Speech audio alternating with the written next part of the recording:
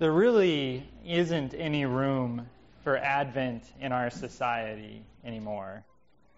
All of us at different times have already began complaining about the jump to Christmas pretty early.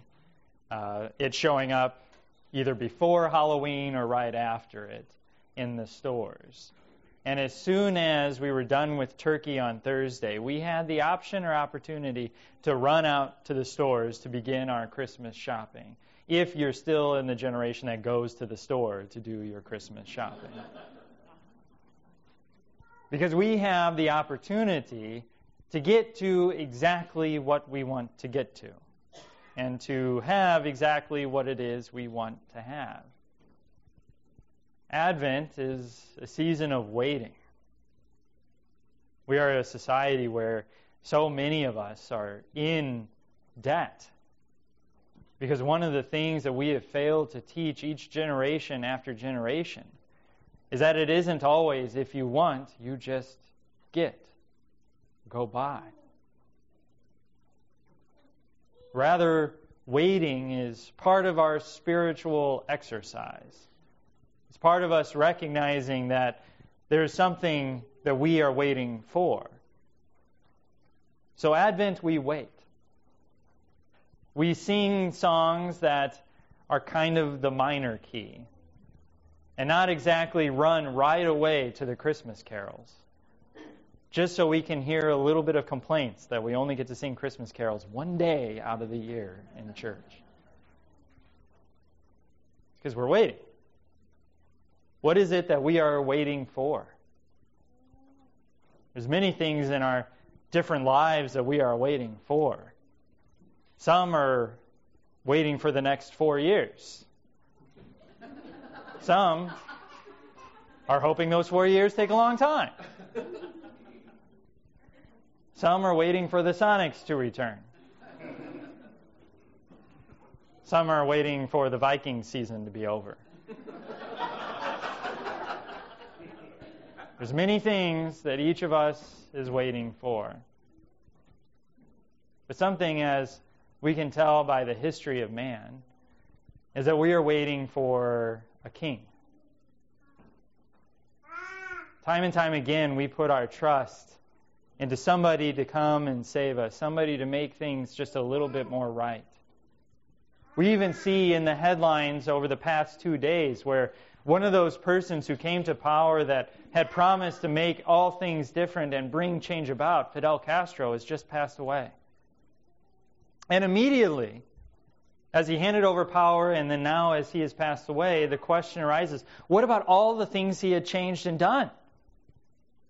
Do they go away with Fidel Castro? How many times in our own country, as a democracy, our hands, the power changes hands? And every time the power changes hands, the question is asked, what about everything that president had just done? And it's amazing how quickly those things can go. The first impeachment in the history of our country was because the president following Abraham Lincoln didn't follow along with his wishes. There's your high school history lesson for the day. It's because we want a king. We want somebody who's going to set all things right, who's going to make it equal, who's going to give a fair shake and a share to the poor and the oppressed, someone who's finally going to put an end to all of those things we are tired of. The threats on our life, the conflicts that we have between each other, not just between nations. We want peace. And we know what that takes is a king, a ruler. Paul talks about it in Romans, where all of the world is waiting for it. He says, all of creation is eagerly waiting for this redemption, for the Son of God to be glorified. For they have been subject to the pains of this world, not willingly, but because of our sin. So creation is eagerly waiting and groaning for a king. Isaiah. Isaiah that we will be following along with all of this month of Advent as we make you wait for Christmas. Describes the very King that is coming to us. The very King that has come for us. A King whose very life showed His splendid royalty in His innocence, in His ability to withstand temptation, in the way that He spoke to the outcasts of this world, the way that He fed the hungry, that with every word of His mouth, people had the ability to feel the peace of God.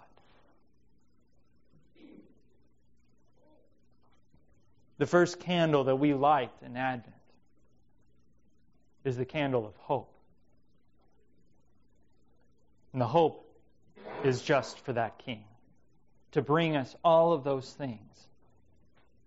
That relief, that peace, that stability, the knowledge of an eternal reign that will never change and take away the promises. This is the King that we have coming for us. We often don't highlight this as Lutheran Christians. And N.T. Wright, as he wrote about the kingship of the Lord, made the point that the life of Jesus can often be times like a symphony. And a conductor needs to come along as we learn from it to raise up the volume of some things. And that the kingship of Jesus is part of the symphony that needs to be raised up for us to hear about, because of this inward desire of us to have a king. Isaiah promises in chapter 2 that it shall come to pass in the latter days that the mountain of the house of the Lord shall be established in the highest place. That the house of the Lord raised up so that we can see the King, so that we can see the presence of God for all of the kingdom, and the nations will come to it.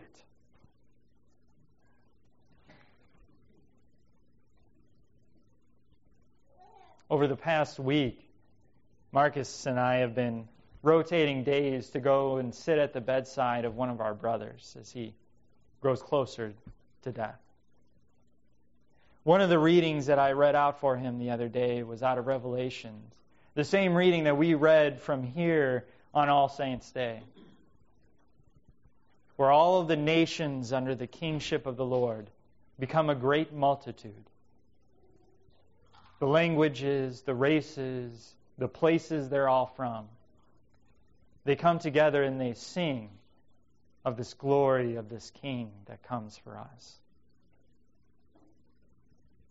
No great multitude has ever done that for any Castro, any Lincoln, any king of this temporal place.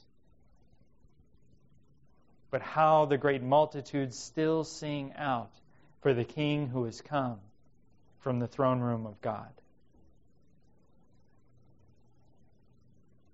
And one day our voices will rise up with that great multitude.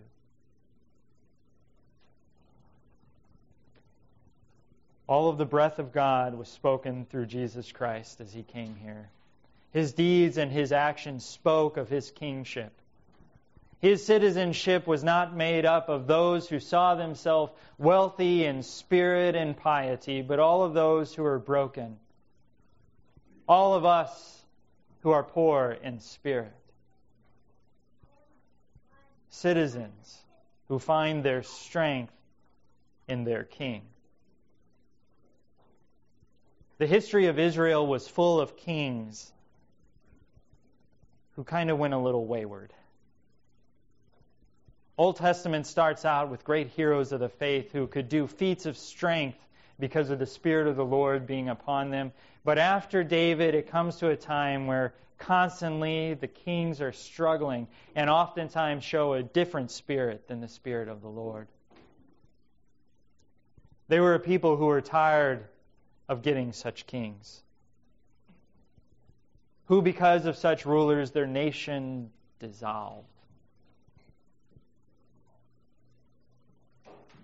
but in Jesus. And Jesus not only has Israel, but we have received a king who can do all of those things and more than those kings. One who doesn't just provide for the poor, but even after their death raises them from the dead.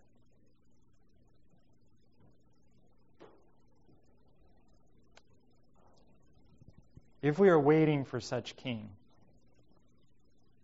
and we have seen such a king in Jesus,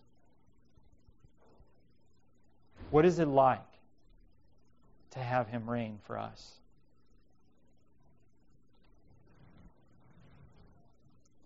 Verse 4 says, "He shall be the judge between the nations. He shall decide the disputes for many peoples. Nations shall not lift up sword against nation, and neither shall they learn of war anymore." In this king, we have a king of justice.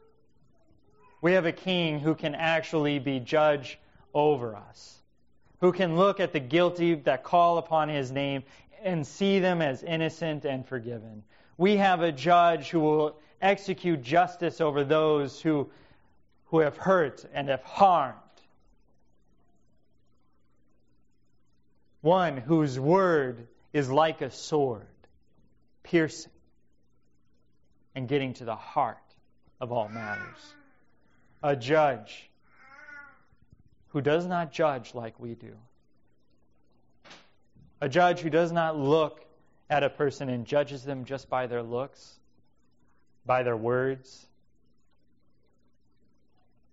but a judge who intimately knows each of us, who even with our deeds and our words that otherwise would condemn us, can look at the heart that is full of the faith he's given and call it clean, call it forgiven. A king who is a true judge and is full of justice.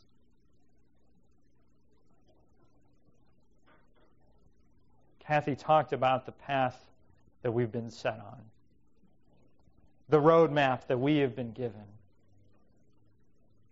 As we come into Advent, we remember that hymn, "Go Tell It on the Mountain." You know that hymn? If you don't, go to Concordia's Christmas program. They sing it every year. It talks about the beautiful feet of those who go tell it on the mountain. And do you know what it is that they're to go and tell on the mountain on that pathway? Is that the Lord reigns, that the King has come. How beautiful are the feet of those who go and proclaim the good news that the Lord reigns. Our King reigns in justice, in love, in forgiveness. Amen.